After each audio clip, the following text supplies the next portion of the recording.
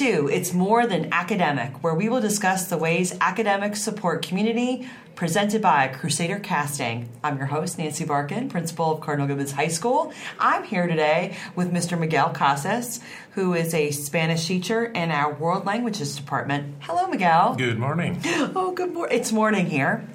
Miguel has been teaching Spanish at our school for more than 20 years.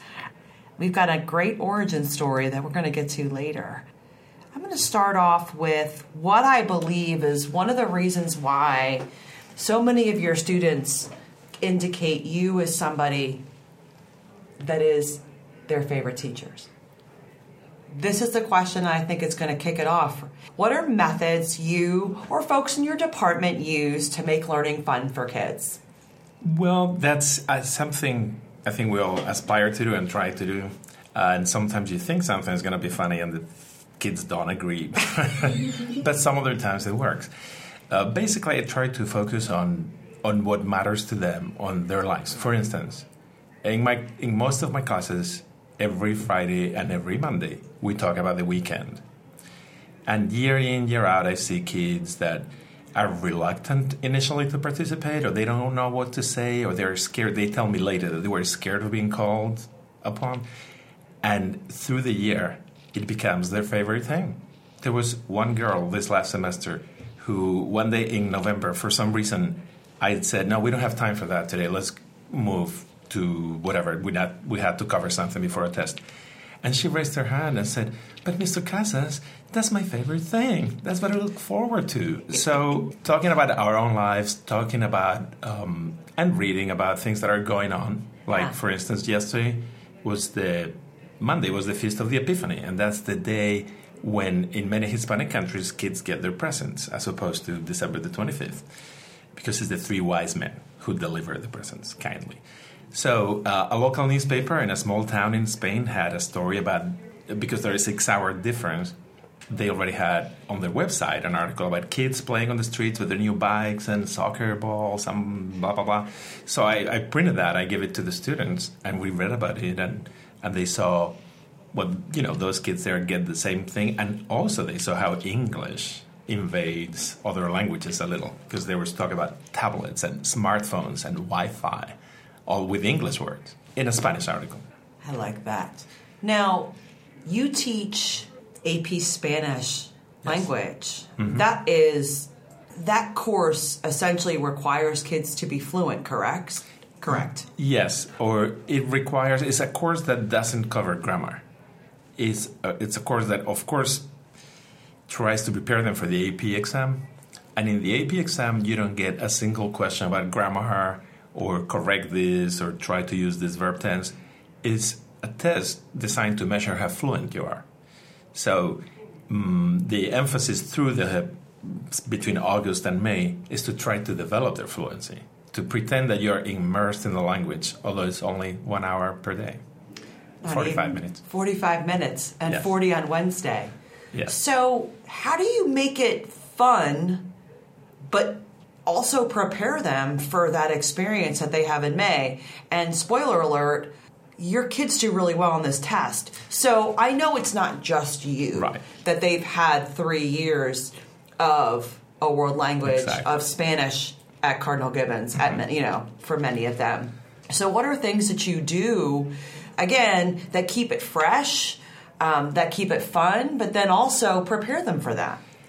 It's a balancing act. We do more of what I was just describing at a more advanced level. For instance, we listen to live radio and TV broadcasts from Hispanic countries, mostly from Spain because it's what I'm more familiar with. But also, I gradually, as the year progresses, we start doing more of the exercises they are going to find in the AP exam. My main goal, actually, is to help them lose their fear, to help them lose the awkwardness, which I experienced in my life with English, to speak their new language, which is Spanish. And what some kids don't realize, or at least initially, is that the more you do that, and the more you are using the language and getting around a problem, figuring out how to say a word without knowing that word, the better prepared you are for the exam. It's not like two different things that you have to study for the exam and, independently of that, try to be more fluent. Is the more fluent you become, the better you do in the exam. Simple as that. Yeah.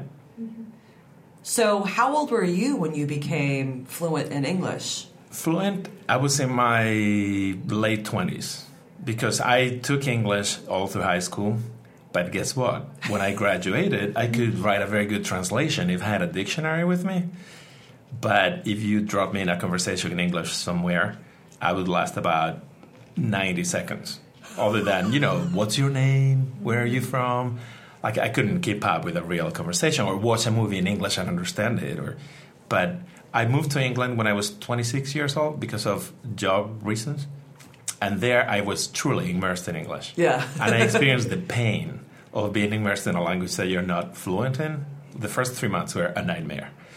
But once you overcome that, and especially that embarrassment, that someone has asked you to repeat something for the third time when you thought you were being perfectly clear, or the embarrassment that people are laughing when you said something and you were not trying to be funny. Right. All those things. Then you finally relax, and guess what? Your language starts improving even when you don't notice it. People start telling you, hey, your English is very good.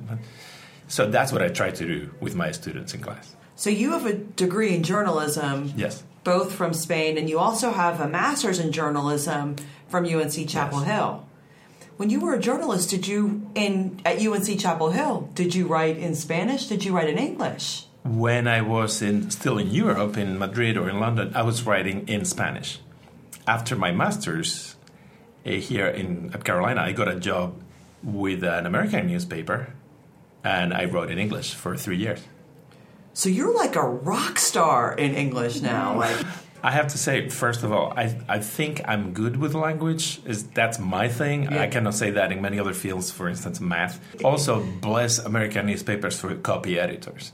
I mean, I wrote decently, and I think I kept improving. But in a newspaper, you submit your story, and there is an editor who goes over it and makes corrections or clarifies things, or gets back to you and said, Miguel, what do you mean here by this? So I think I had an extra little help there that we all don't get in normal daily life. Yeah. Do you ever have the kids do like Twitter or like pretend tweeting? No, we haven't done that. That's a good idea. So when I was teaching English to seniors, we were reading Dante's Inferno.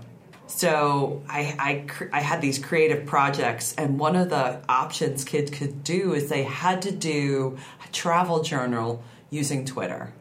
Wow. So you had to pretend that you were with Virgil in the Inferno. So you were going through. But then what I wanted from them is like, what's your picture? But I wanted no less than 10 tweets. They actually got very creative about it, where especially if the Dante had identified specific people, it's a lot of fun. The kids are better at stuff like that because they're used to texting, but it's a fun, quick exercise. Yeah. Like you throw a picture up, write me a tweet for this in Spanish. Good. Yeah. Okay, so let me ask you this. If you weren't teaching Spanish, what subject would you be teaching? We've learned it's not math, so what would it be? Definitely. Definitely not math. I'm pretty sure it would be history because I always like history. Yeah. I like to read historical novels, even just history itself, watch documentaries about the past. And it attracts me also because you can teach more meaningful content, things that have been important in the history of the world, that it still affects our lives. Yeah. I think it would be history. I'm not qualified for it, but... So I realized that I probably should have been a history teacher because I love looking at the chaos of an event or a time period and then figuring out, with all of those plates up in the air, how did it get to this? It's interesting to kind of stand back, and you want kids to see, how is all of this connected.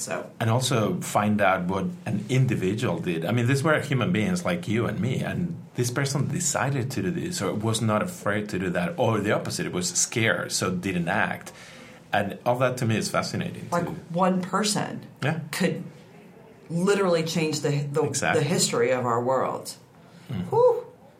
I think we'd be good at this. We should team teach it. I know people who you're the principal. I know. I can set the schedule up. Set it up. Casas and Barkin. What would we teach? I would start with 20th century the first time. You know what I think? I think we could come up with a class that's like historical figures, right? So then we just go through history and we just pick people that we think have impacted history, and then we just get to decide. And we could be interdisciplinary. We could bring in Spanish into it. So you see, I didn't say Western Civ. I didn't say we could bring in all kinds. Yeah. Spanish, Asian, American, South American. Who are these people? And by the way, that's what I do in the AP class. Yes. Is learn about things that have nothing to do with the language, but in Spanish. We discuss issues like immigration, technology, and we get involved in discussions. We have debates in class sometimes, but it's all in Spanish. And that's how you develop the language. Huh. Well, yeah. Because I guess you would have an understanding of certain things. Like you'd have a base foundation, right? But then when you're learning about maybe specifics from another language, that's when you learn those, like the cliches or the subtle nuances of the language. Oh, my goodness. That is a great way for us to end our podcast today. Thank you so much, Miguel, for joining us. We had a great time. Thank you. Me too. Thank you very much.